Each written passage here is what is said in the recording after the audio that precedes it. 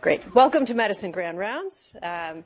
It's a pleasure to see you all here for a special Medicine Grand Rounds associated with the 18th Annual Dartmouth Conference on Liver, Pancreas, and Biliary Disease, and also the Bob Cimis Memorial Lecture, honoring a cherished member of our faculty who you'll hear a little bit more about in just a few minutes. First, I'm going to announce our CME code. For those of you in the room, it's posted on the front and the side walls here, but for those watching from far away, the CME code for today is QVAE.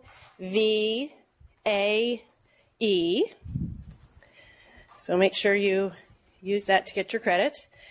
And as you all saw, we also have a Cook, Eat, Learn session today. So we have a trivia question, and we had a lot of really great answers to our question, which is about how to help eat healthy meals with kids, help your kids choose healthy meals. And we had a lot of, again, super answers, but the winner today is somebody whose child attended daycare with mine, so that's always nice. Lisa Davini. Are you here, Lisa? So you got to come up and get your prize. And Lisa's answer was offer many options and choices of fresh fruits and let them choose 2 items at the grocery store. So we have a recipe for ranch dressing, homemade ranch dressing, and some organic vegetables. Thank you. Nice job.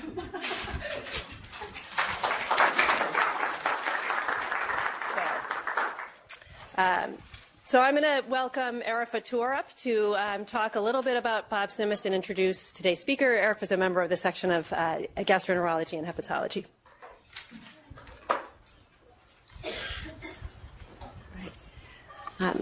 Good morning. I am honored to be asked to do this introduction to our annual Dartmouth conference on liver biliary disease that we've been having now for 18 years. We have this lecture dedicated to Robert Cimis, who was on our faculty for over 40 years, and a very special person to me as he was my teacher and mentor and the person who got me to doing what I'm doing and being involved in liver disease. The start of it was with him. He, as I said, was a faculty member here for 40 plus years, and he left a mark on the education of most of the members of my division and probably many, many members of the Department of Medicine as well. I guess I have to forward it through this. You know how I forward the slides? Pardon me? The clicker doesn't work, but let's see. Maybe this one will.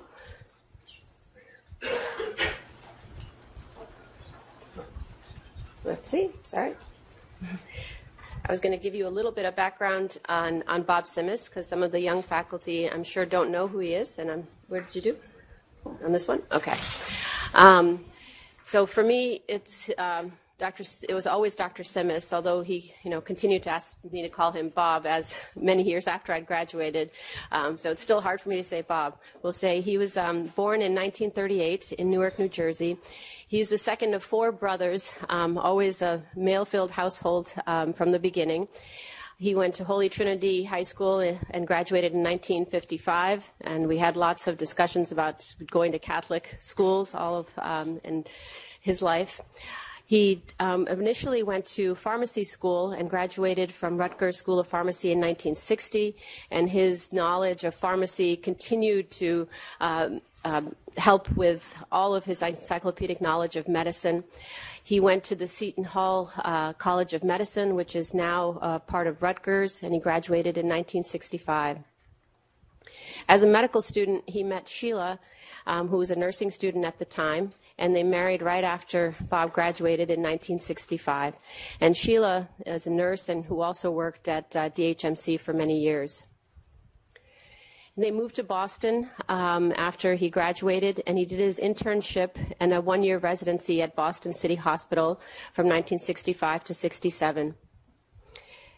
He then went into the U.S. Air Force and was stationed in Ohio, working as an internist, and as he would often joke, sometimes a psychiatrist as well.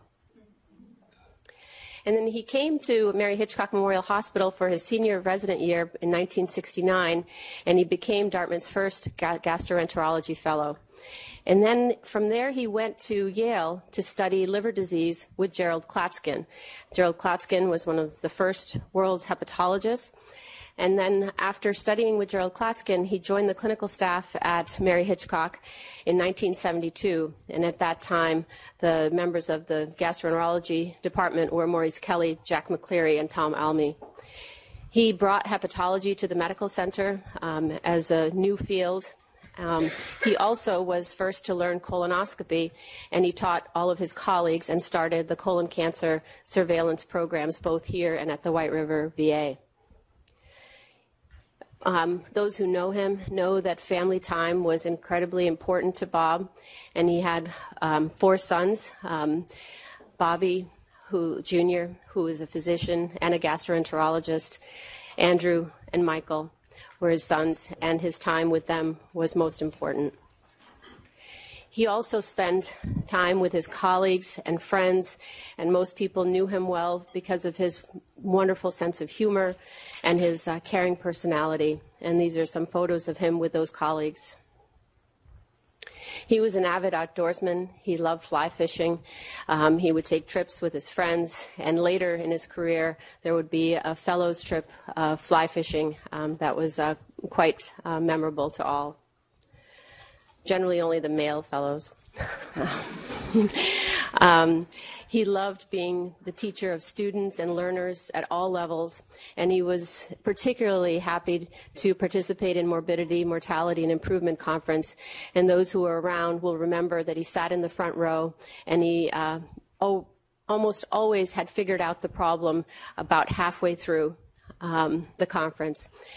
He taught the practice of clinicianship, and by that he won new medicine like an encyclopedia, but he also taught us how to be good, caring doctors. His patients loved him. He was incredibly dedicated to them, and they continue to, those of few that I continue to follow still remember him well, and any time we mention his name, it is remembered with a lot of love.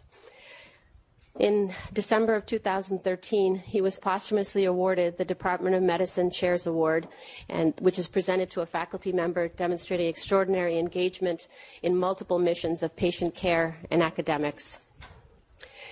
And we are truly honored to continue in his memory this lecture that is given alternating in pancreas and in liver disease. And with that, I'm going to go on to introduce our speaker for today.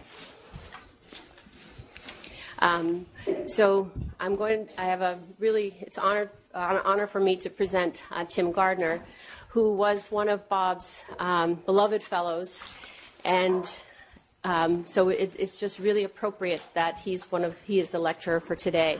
Dr. Cimis knew that Tim was going to do great things in his career when he invested his time in Tim's education, and he was absolutely right. Tim received his undergraduate degree from Dartmouth College in 1995. This was followed by his MD at the University of Connecticut. While he was a medical student there, he came to Dartmouth to do a GI elective, and at that point we were lucky enough for him to have the spark of interest in GI, and he decided to do GI after that elective. We were fortunate enough to recruit him as a resident at DHMC and then a chief medical resident following that, and he stayed here for his fellowship. And then no one really knew such a thing existed, but he did a fellowship in clinical pancreatology at the Mayo Clinic after he finished his fellowship. And we were fortunate enough to secure him in coming back to DHMC, as I'm sure the Mayo Clinic would have snatched him up in a heartbeat had we not. And so he came back after he finished that fellowship. And I would say he probably holds a record in this institution as to how quickly someone obtained NIH funding after starting as a junior faculty member. He first obtained funding to study endoscopic ultrasound in its use in chronic pancreatitis, and he has since gone on to get funding in studying Islet cell transplantation after complete pancreatectomy, and it's that subject that he'll talk about today. He has published extensively in numerous well-renowned journals. But he's probably, I think, most respected for his incredible mentorship of students, residents, and fellows. He has mentored countless students and residents in their research and helped them to advance their careers. And I think it's in this area that Dr. Cimis would be most proud. Tim has recently also become the GI Fellowship Program Director, and he's doing an incredible job with that. So I'm honored to present Tim Gardner.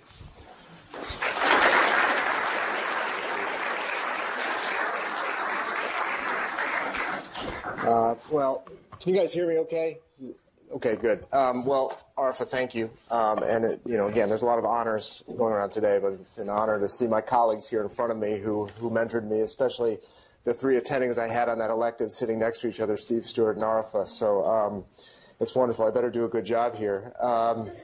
And I also want to thank, obviously, Dr. Cimis. I think those of us who've been around for a while remember Dr. Cimis quite well, and it's wonderful to be able to mention his name and have his picture up there. I think not a week goes by in my career that I don't remember something that he taught me, and I can tell you not a month goes by that we're not talking about some quote or some story, not all the time the most appropriate story, remembering him, and he's really just still a huge part of my career and for many of us here. And really, to me, the definition of a master educator is Bob Cimis. So it's really an honor to be here and to have Bobby, his son, here. So thank you so much for coming and listening. And I hope I do justice to his memory by giving this talk. So without further ado, we're going to talk about something that I think would be maybe dear to his heart, and that's chronic pancreatitis and auto islet cell transplant. So let me just get this up here. And the title of my talk is the Dartmouth TPIAT experience, Have We Made a Difference in a Hopeless Disease? And I think as you'll see as we go through this talk, how challenging this is for our patients, and you're going to hear, those of you who are spending the day with us will hear a lot about this disease and how challenging it can be. And this is a talk, again, to see if we've made a difference with this intervention. So here we go. So I want to present a few cases to start. And these are all patients who I've seen in my practice here at Dartmouth. And this is kind of a classic person. So this is a 16-year-old boy from southern New Hampshire who came up with his mother and had never had any medical problems until he was 11 years old. Was initially admitted to his local hospital with mild acute pancreatitis, and then had multiple attacks. And by multiple, I mean a lot. And just in 2013 alone, he was admitted 22 times to the hospital with acute pancreatitis. As a result of this, he lost a lot of schooling. And by the time I met him when he was 16, I think he was in 7th grade. And he was found before we met him to have a genetic defect, which was the cause of his pancreatitis, in the CFTR gene. And I'll talk about that in a little bit.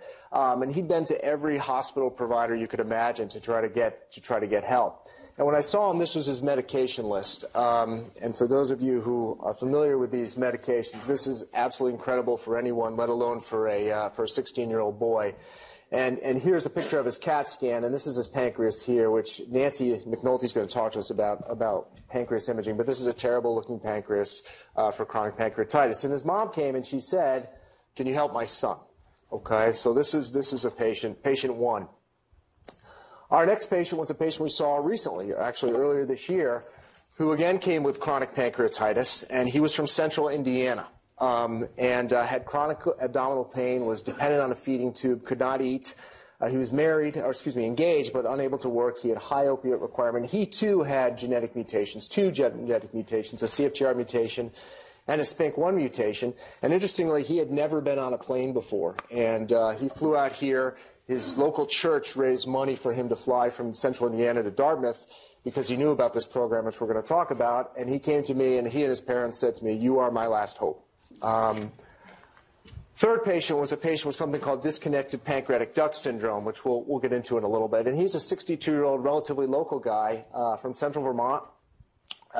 He'd had he'd had a horrible attack of gallstone pancreatitis. Subsequently had been admitted 5 more times for pancreatitis. He was now on opiates. He had a big dairy farm, as I said, in central Vermont. He was unable to work. This is a guy who hadn't missed a day of work his entire life. and he still had persistent left upper quadrant pain. Now he was getting borderline diabetes, and his CT scan, which I showed, shows a disconnected pancreatic duct. So as a result of his pancreatitis, he had basically blown apart his whole pancreas. So he had a good side on the right.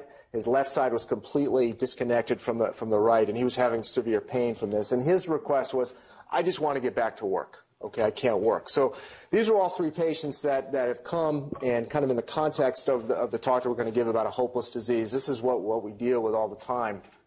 So the objectives of the talk are to talk a little bit about the pathophysiology and genetics of chronic pancreatitis, talk about what TPIAT is and our Dartmouth experience, talk about how we got to this point and what I consider the ultimate in interventional gastroenterology. And then finally, does the reward of treating these patients excuse the risk, which we'll get into in just a second. So let's take a little step back to the pathophysiology. So chronic pancreatitis, for those of you who don't know, is been defined to me as a hopeless disease. And this definition comes from really the god of chronic pancreatitis, who's David Whitcomb at the University of Pittsburgh. And he's lectured here, actually gave this lecture here several years ago. And again, he describes this right there, a hopeless, irreversible condition leading to progressive pancreatic inflammation and fibrosis. I don't tell my patients when they come to me this is the definition of this disease, but this is what I'm thinking when they come. This is an extraordinarily difficult problem for patients. This is a very complicated slide.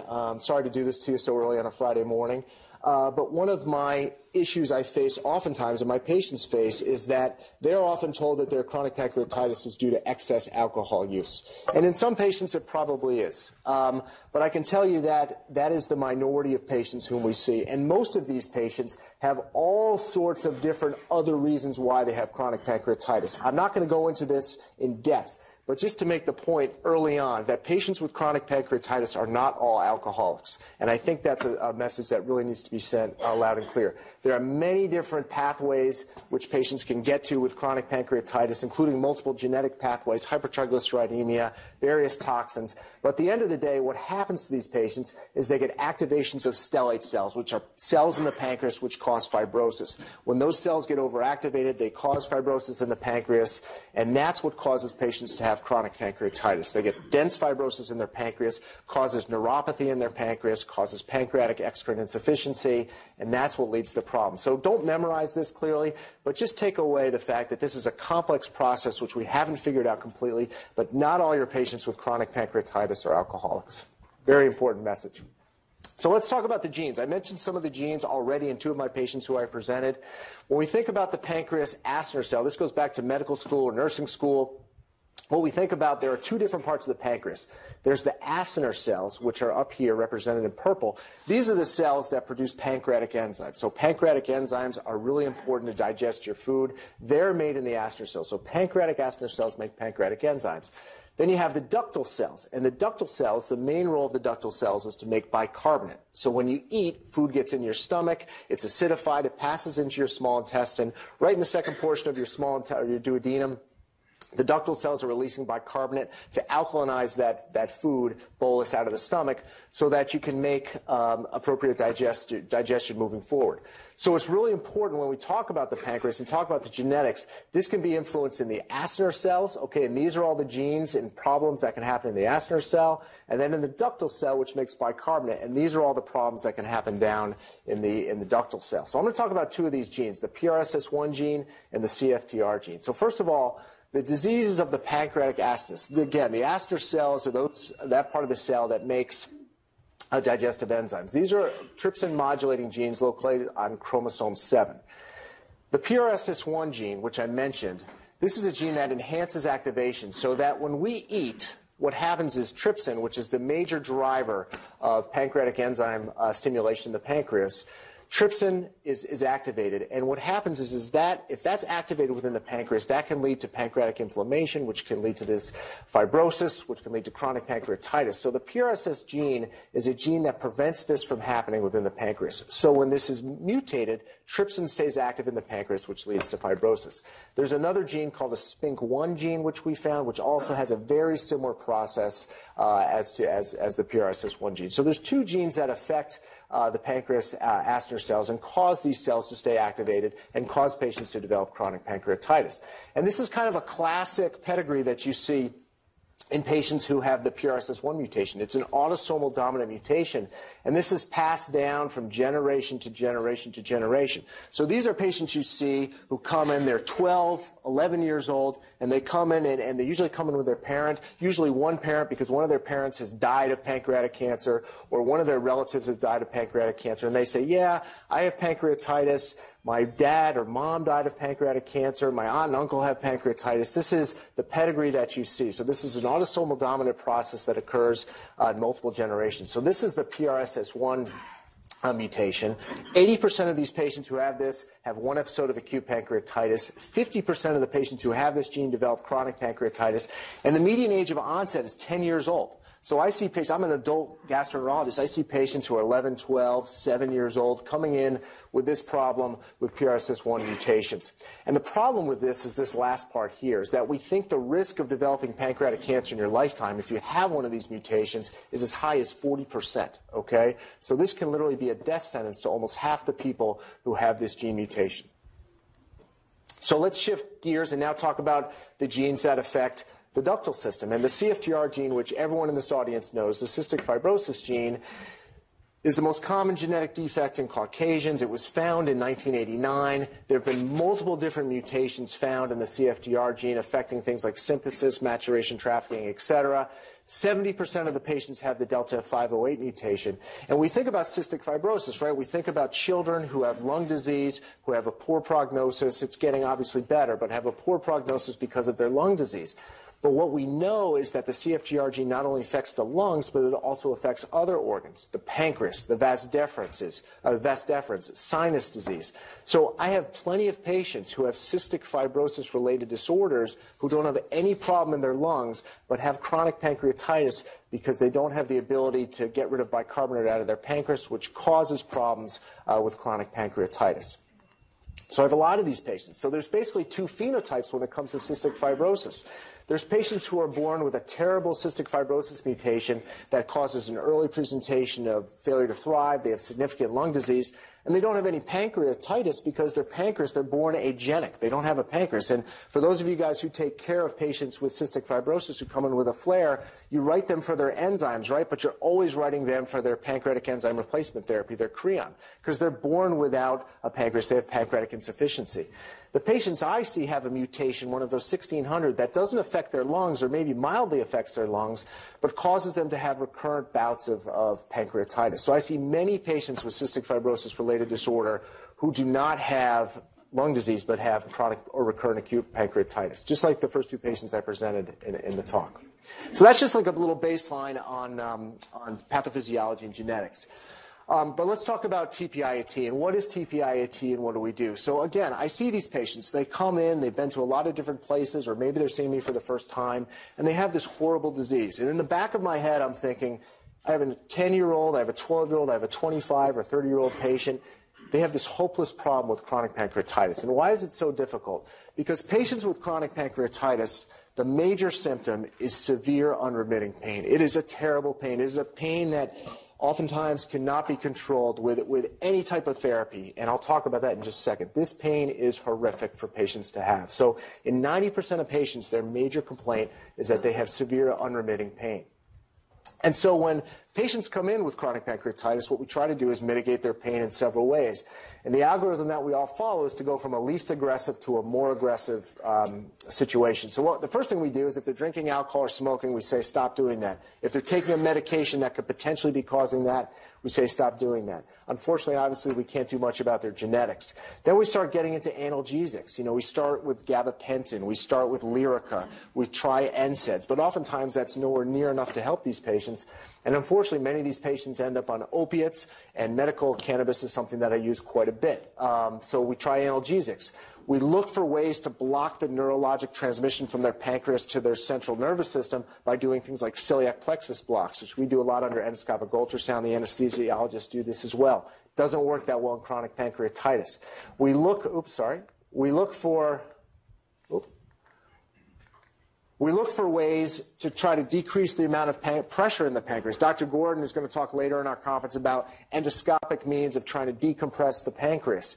Surgery can oftentimes get rid of ductal obstructions. But at the end of the algorithm, at the very bottom, is taking out the patient's pancreas. And if you think about that, that's almost crazy, right? We're taking out someone's pancreas. You know, this is an organ, unlike the appendix, that you really need to function, all right? So, but that comes at the end of the algorithm. We take out people's pancreas.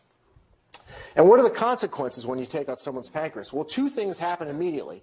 First of all, they can't digest their food. They're reliant on pancreatic enzyme replacement therapy immediately. So for the rest of their lives, they're going to have to take anywhere from 10 to 15 pills a day to help digest their food. Okay, that's what you're condemning those patients to.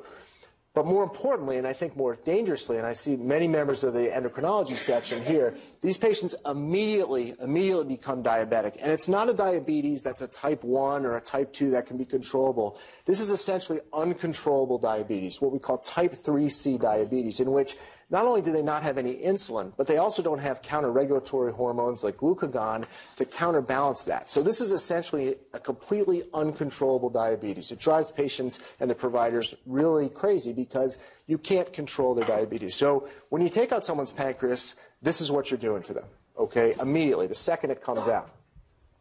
So what is the TPIAT? What are we doing here? Well, essentially what we're doing is we're taking out the bad parts of the pancreas. We're removing the entire pancreas. Out it comes. But instead of just throwing that pancreas away, what we're doing is we're digesting out the good parts of the pancreas, meaning the islet of Langerhans, that part of the pancreas, the endocrine function that provides insulin, that provides glucagon and many of the other hormones, and we're putting that back into the patient. We're giving that patient back those enzymes. So out comes the pancreas, and rather than just throw it away, we put those cells, we isolate those cells, we put those back in the pancreas. And the goal is to try to take out the bad parts of the pancreas and preserve the endocrine function of the pancreas so they don't have horrible diabetes.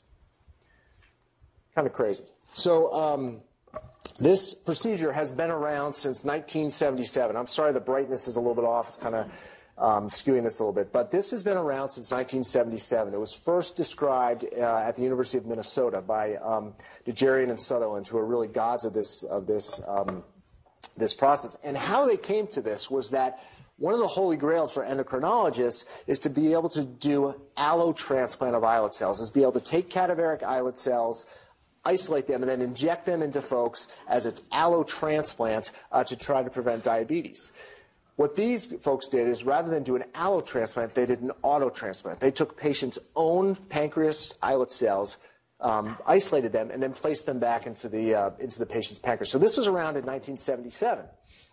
And over the years, for a variety of different reasons, this has not taken off. It probably mostly has to do with the inability to effectively isolate the islet cells. And also patient selection was a really, really difficult issue. So this kind of went out of favor. In the late 70s, early 80s, a few places were doing this, but then it kind of went out of favor. But we know from the few studies we have, and I'm sorry this doesn't show up that well, but this is a study from the University of Minnesota and where they looked at patients with hereditary pancreatitis, genetic pancreatitis, and they looked at patients' pain patterns. So this was the patient presence of pain. Here's percentage-wise. This is the years after TPIAT, and you can see 1 year, 2 year, all the way up to 10 years. The data was only available when this study was published. This was published in 2014. They only had 10 patients who had been 10 years out from TPIAT, but you can see that it seemed like at the University of Minnesota that pain was improving. The other thing they looked at was the number of patients who were dependent on insulin, because that's what we're trying to do, is prevent insulin dependence. And this was the same group of patients. And what you found at about 10 years is that about 10% of patients, 30% of patients were insulin dependent. Some had minimal insulin use. And then some, 10 years after having their pancreas taken out, did not require any insulin. Okay, so it was about a third as far as your ability to predict what patients would need insulin after the surgery. So when I came back here in 2008, I was out in Minnesota, and I was at Mayo Clinic. And Mayo Clinic did not do this procedure, but we were about 70 miles south of the University of Minnesota, which was doing this quite a bit. And we used to send our patients up to Minneapolis, which I think created a little consternation, you know, sending them out of the Mayo Clinic. But I became familiar with this procedure there. And when I returned back in 2008, I sent 2 or 3 patients out to the University of Minnesota to have this done. And they came back, and they did fairly well. And what we found at that time was there were only a few centers that were doing this nationally. So these are the centers highlighted.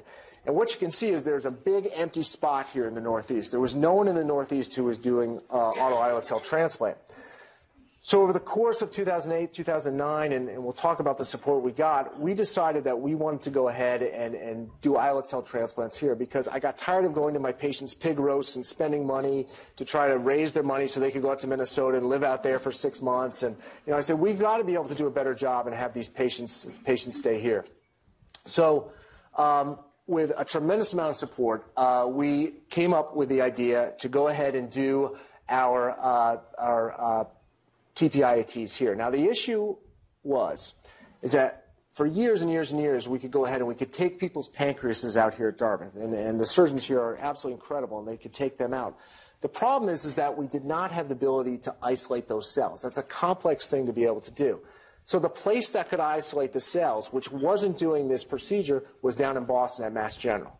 So we came up with this crazy idea that we could actually do the surgery here. We could go ahead and take out the people's pancreases, keep the patients here, drive the pancreas down Route 89 to 93 to Boston, where they would get their pancreas isolated, like literally in an igloo cooler, and then the patient would stay here in the operating room, eating up valuable OR time, doing nothing, and then once the 4 or 5 hour process of isolation occurred, that pancreas would be driven back to Dartmouth, and once they hit the Route 93 at the New Hampshire-Mass border, a call would be made to get ready. The islets are coming in an hour and 15 minutes, and they would come back, and they would get the islets reinfused into the patient.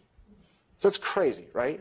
But it's something we did. And you can think about all the logistics. Think about the indemnity. Like, who's responsible if there's a car crash? Who's responsible if, the Route 89 is shut down? What do you do if there's a predicted snowstorm coming that morning? We dealt with all these issues, right?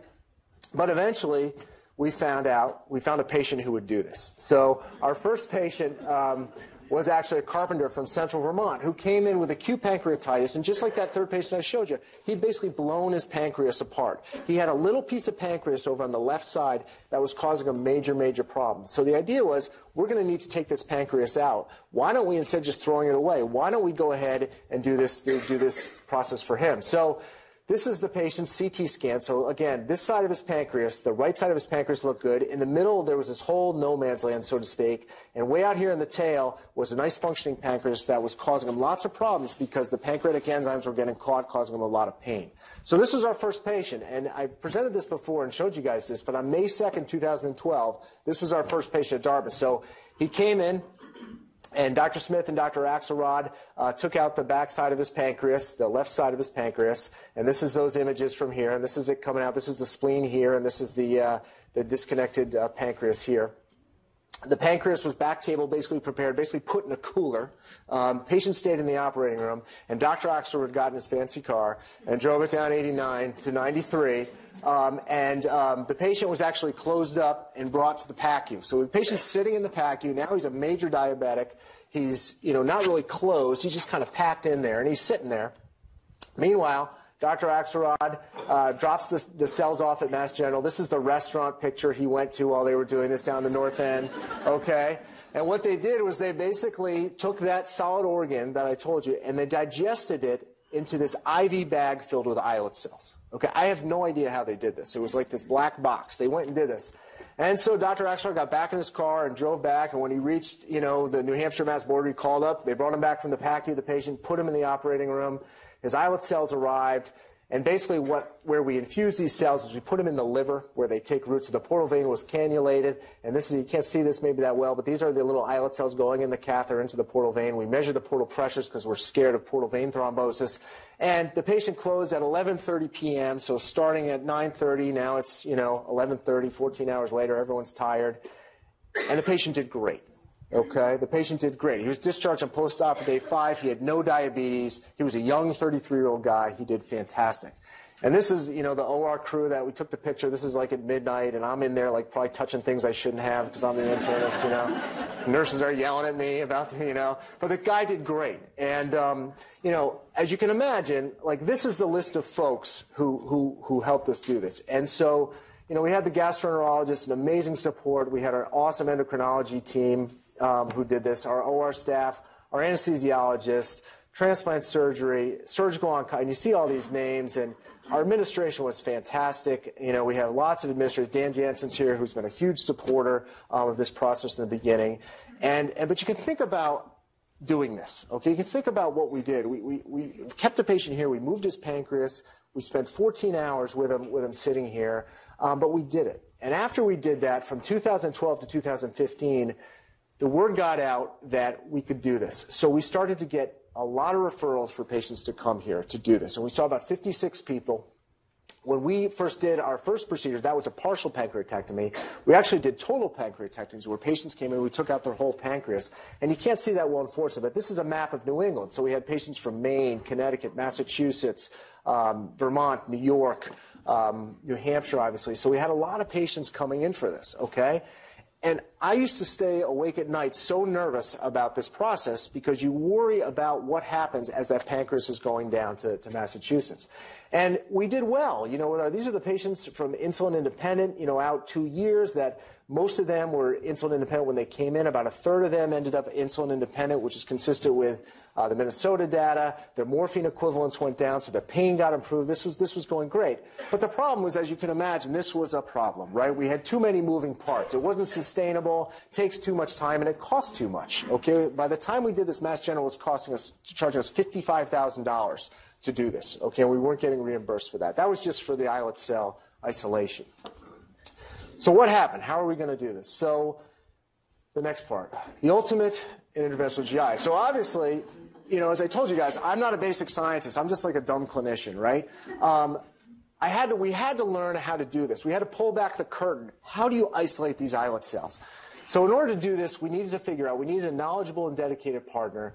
We needed to find a sterile equipment, an environment where we could do this. We needed money, and we needed support to do this. So first of all, we had a knowledgeable and dedicated partner. So through a lot of connections, we were able to meet up with Johns Hopkins. And Johns Hopkins was doing this, and they were very willing to kind of, quote unquote, teach us how to do this. So we made multiple trips down to Baltimore for them to teach us how to do this. And I give them an amazing amount of credit to helping us out.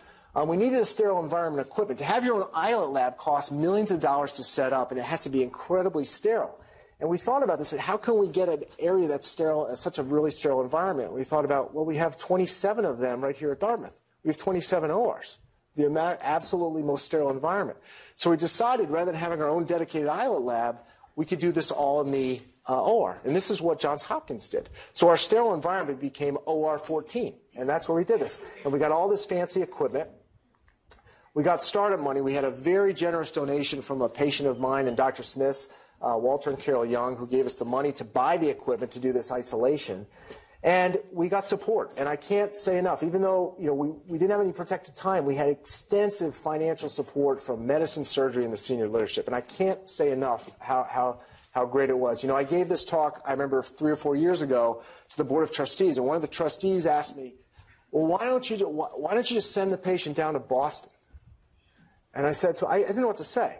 And I said, because we're Dartmouth, you know? I went to Dartmouth College, you know, because we're Dartmouth. So we had to go ahead and put together an islet cell team, and this is what we had. We had the surgeon, chief of surgical oncology, Kerry Smith, who all of a sudden became an islet cell transplant specialist. We had me, a therapeutic endoscopist who's all of a sudden cutting up pancreases in the OR, okay? We had Katie Darling, who used to be our GI practice manager, who took over and did all the insurance negotiation coordinating. We had our islet cell lead technician, Dawn, who's sitting right here, who's fantastic, who's a surgical tech oncologist, who all of a sudden became an expert at islet cell transplant. And Kristen Sprenger, who's, I don't know if she's here, she's one of our endoscopy technicians, all of a sudden she became an amazing islet cell technician in the OR. So we had to kind of jerry-rig the system, but we got it done. So we made multiple trips to Baltimore. And then you need your first patient. Like, who's going to be the first patient who all of a sudden you say, we're going to do this first on you? And we had the perfect patient. We had one of Dr. Rothstein's patients, okay? This is a 109-pound Yorkshire Cross pig, and we basically learned how to do this on pigs, okay? So we did a pig or two, I think, to learn how to isolate up here in the pig lab. And then we contracted with the New England Organ Bank because they had rejected pancreas. So we started practicing on patients who had cadaveric pancreases that were rejected for transplant, so we started to do that. And then we needed our first human patient. And again, what we did was we did a patient who had a disconnected pancreatic duct, and we did it here, and everything went well. So in pulling back the curtain, how do you do this? Okay, so what you do is you do a total pancreatectomy. I don't do a total pancreatectomy, but the surgeons do. You take out the pancreas, okay? And then what you do is usually get 2 separate pieces in the head of the tail, and then the clock is going. Cold ischemia time does matter, so you got to hustle. Okay, you got to go ahead and you got to get this thing isolated. So this is Dr. Smith, who you're going to hear from later, and this is me, like banging into things in the OR, basically trying to isolate the pancreas. Okay, so what you do is you get the samples on ice quickly. You try to cannulate the veins and the arteries, the GDA and the splenics, and you flush it with SPS or lactated ringer solution. You trim off the excess fat, and then you cannulate the pancreatic duct. So this is what the pancreas looks like, the head and the tail. It's all cleaned up. You've got catheters in both sides of it, okay? So this is really important to do this quickly. And then what you do is you want to flush enzymes to try to digest the pancreas. So what you want to do is separate out those islet cells. And this is what we use. And this is the most important step. We really literally just isolate these enzymes and inject the pancreas to get those enzymes out in the pancreas. And then we cut it up. We just cut it up like cube steak. We cut the whole pancreas up in a tin, just like this, and we put it in this thing called the Ricordi chamber, which basically shakes it up. And it's warm to body temperature. This horizontal and vertical shaking occurs. And every 2 to 5 minutes, we take out samples to see if we're getting islet cells. And this is like the highlight of my talk.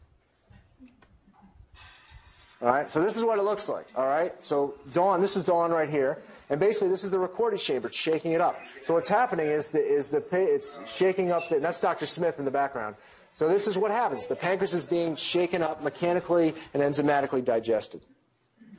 So once we're doing this every 2 to 5 minutes, what we're doing is we're looking at the islet cells, and this is what we see. This is exocrine pancreatic tissue, and these are the islet cells. These are the holy grail that we're looking at. And once we're sure that we have enough of these, and this is what it looks like, then we go ahead and we stop the digestion. Okay, so these are beautiful looking islet cells. This is what we're looking for. And then the last part of the process, we collect these. Dawn does a wonderful job spinning these down, putting them in albumin, putting them in this bag, and these are injected back into the patient's liver where they grow. And this process takes about 3 to 4 hours to do. And this is the report that we get, okay? So this is what Dawn puts together. This talks about all the different particles we get.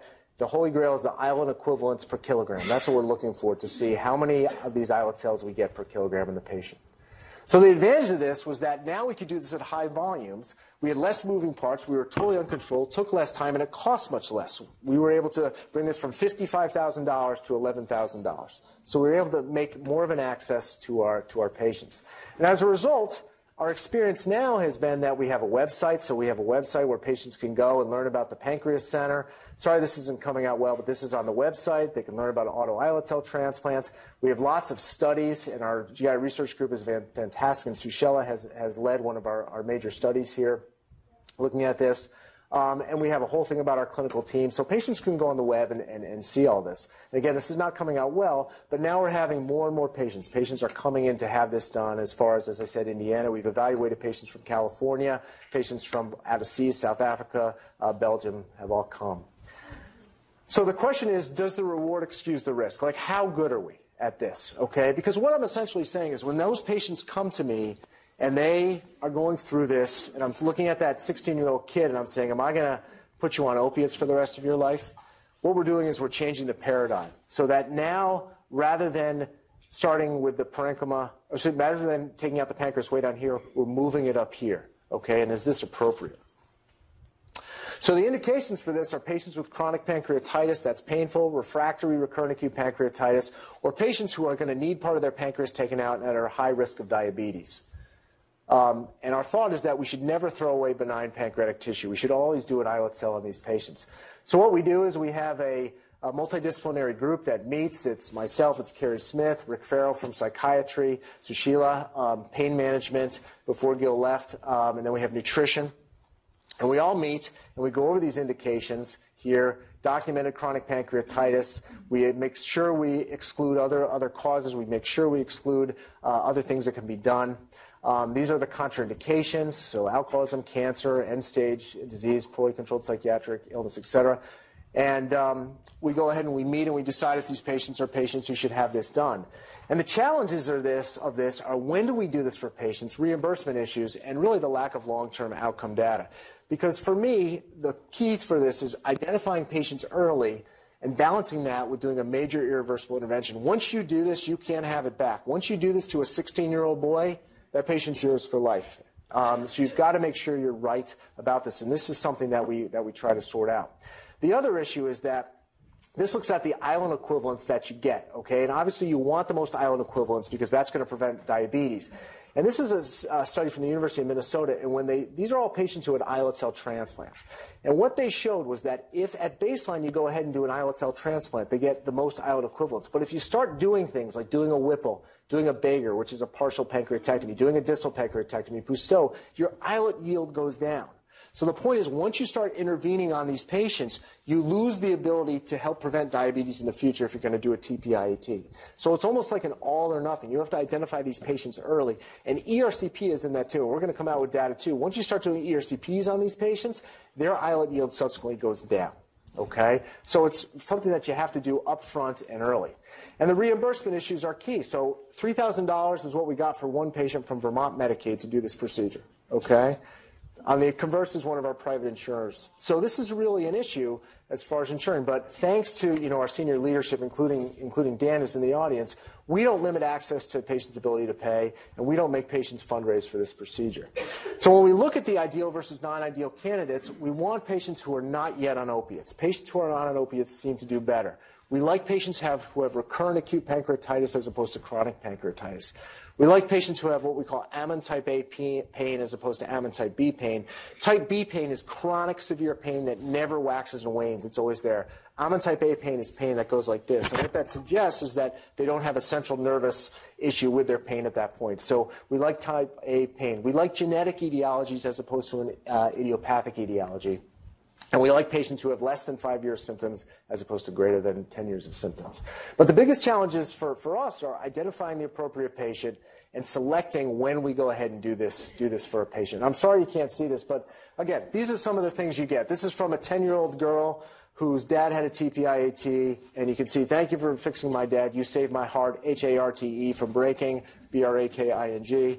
This is like something my 16-year-old son would write, but that's another story. So TPI was directed at DHMC. Again, another thing, I would like to add a big thank you for everyone here at DHMC for taking wonderful care of me. So these are patients who have had a TPIAT, but this is anecdotal stuff, right? We don't have good long-term outcomes, which is what we need. So I will say that we haven't helped everyone. There's patients who we've done this for, we've given them diabetes, and we haven't helped their pain much. And that's not a good thing. So we have not helped everyone. Fortunately, that's very few and far between. Many of our patients, when they have this done, are left with severe dysmotility. We don't understand why this happens to patients, but it's something that we're trying to sort out. And some of our patients do have the need for chronic opiates after we've done this. Not many, but a few. We're trying to sort this out. This is a big NIH study that we're part of called the POST study. It's an R01, $8 million study, trying to figure out the factors which make this a better procedure for people. So we're part of that, and that's led by the University of Minnesota. So getting back to my title, have we made a difference in this hopeless disease? Well, I think we have had incredible successes with some of our patients. We also have some patients, honestly, who I don't think we've helped much with this procedure, and we're really in need of long-term data and establishment predictors of success. So just to finish up here in the last few minutes, let's go back to our cases. Okay, so this is our third patient. This is our farmer from Central Vermont who had disconnected pancreatic duct, and he was actually the first patient that we ever did, all here, and he did great. So he underwent the first totally Dartmouth auto islet cell transplant and is back to work working on his farm. He just turned over his herd to his son 3 days ago, or excuse me, about 3 months ago, and that's been upsetting to him. But he is back working on the farm, which is great. This is our 33-year-old who flew out here from central Indiana and came out because Dartmouth was his last hope, never been on a plane before. And he got his auto islet cell, I believe, in July? Yeah. Spent about 10 days in the hospital and then left and drove back to Indiana and has doing great. He underwent TPIAT in July. He's back home. He's recovering off of opiates. This is a guy who was 2 feet dependent and had no life. So now he's doing much better. And the last patient is our 16-year-old, okay, from Concord. And if we have time, which I think we do, I want to show you guys this video. And I'm not savvy enough because I'm over the age of 40 to embed this in my talk. But I want to show you this YouTube video. And they've given us, obviously, permission to show this. Let me just show this. This is the patient. I'm 17 years old. I'm from Concord, New Hampshire. And I had a total pancreatectomy with an islet cell transplant on February 23rd, 2015. And I'm Joseph's mom. always the worry about him. Is today another day he's going to go in the hospital and have a 2-week visit? After meeting with Dr. Gardner, he explained everything that was going on. We were just so grateful that we were able to connect with him and the team, speak with everybody, learn everything about what the surgery entailed, and nothing was left out either. The risks, the benefits. The fact that there was a surgery to maybe help me, and that's all I really needed to say, yeah, let's do it. I was very nervous about it because I'd never had anything done like this before. I was in the hospital for 3 weeks after the surgery. I had the feeding tube for about 2 months at home, but after that, it was great. I feel fantastic. I can eat anything I want, really, and not have to worry about having this horrible pain in my stomach or having to go to the hospital. I'm able to stay in school. I can play sports with my friends. He's just feeling great. He's looking great, and he's able to participate in anything he wants to. He has no limitations, and that's just a feeling that we've never been able to enjoy. And we haven't had to go to the hospital since his surgery, and we're thrilled. If I had the chance to do it all over again, I absolutely would. Sorry about that. So, again, I don't like anecdotes as much as, as a researcher, but certainly that's a pretty amazing story for Joe, and this is Joe's history. So with that, I'm done. But before I finish, I just want to really say thank you to an amazing group of people, especially these two up here, either of whom could have given this talk. And we all know Sushila, and she has been an absolute rock star and an unbelievable resource for us. So thank you. And Carrie Smith, who many of you know, Chief of Surgical Oncology, who literally is just an amazing person. And it's his background in immunology which has allowed us to get this lab up and running. And either of them could have given the talk. And then just to thank Kat Dier-Rice, who is our nutritionist, Kim Sainsbury, who's our pancreas nurse and coordinator, who does an amazing job, and you guys all know Gil, who retired and got us up and running, and then Rick Farrell from psychiatry, who evaluates all these patients. It really is a labor, but I think a labor of love. And with that, I would like to stop. So thank you very much.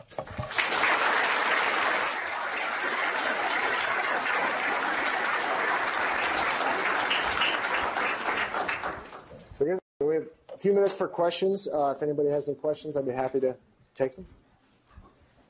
Yeah. Are there any strategies being examined to expand population islet cells, say people are even proliferate prior to putting them in if you don't get kind of farming inside? Yeah, it's a great question. The question was, is there a way to make, if you don't get a great yield, is there a way to go ahead and make them proliferate? Not that I know of. I may be wrong, but we're under the gun when we get these. And we don't like to get rid of them at all, but your point's well taken. Could we take a few of the cells and save them, and then go ahead and replant the? Yeah, I mean it's a great question, and something we should look into, but not that I know of. Yeah, Larry. Tim, great talk as always. But I'm assuming everybody needs to pancreatic enzyme for the rest of their life. And I have no idea. Are those very expensive? Is that the big don't get me started on that. Yes, so pancreatic enzymes are extremely expensive, and the average dose cost per month, I would say, is probably about $1,000 to $1,200 per month for the rest of their lives. Yeah, there's a major backstory to that, but essentially that's the cost. Yeah. Yeah, John. What about cadaveric islet cells? What's the downside? Yeah, it's great. So this all started, cadaveric allotransplants. This is where it all came from, and that, the endocrinology group could probably speak more to this than I could, but that was a major push in the 70s, 80s, up to 90s, really. And the problem with it is that although you could isolate the cells really well, and you could combine multiple cadaveric islets from multiple different people, the immune system just destroyed them. And that was the problem. So you could get them, you could isolate them, you could get them in patients, they would do well for a period of weeks to months, and then the immune system would just destroy them. And there wasn't a way to shut down the immune system enough to allow that to work. So I think that's pretty much done at this point as far as an avenue of research. But that would be the holy grail for diabetics to be able to do that. Okay, well, thank you all very much for coming.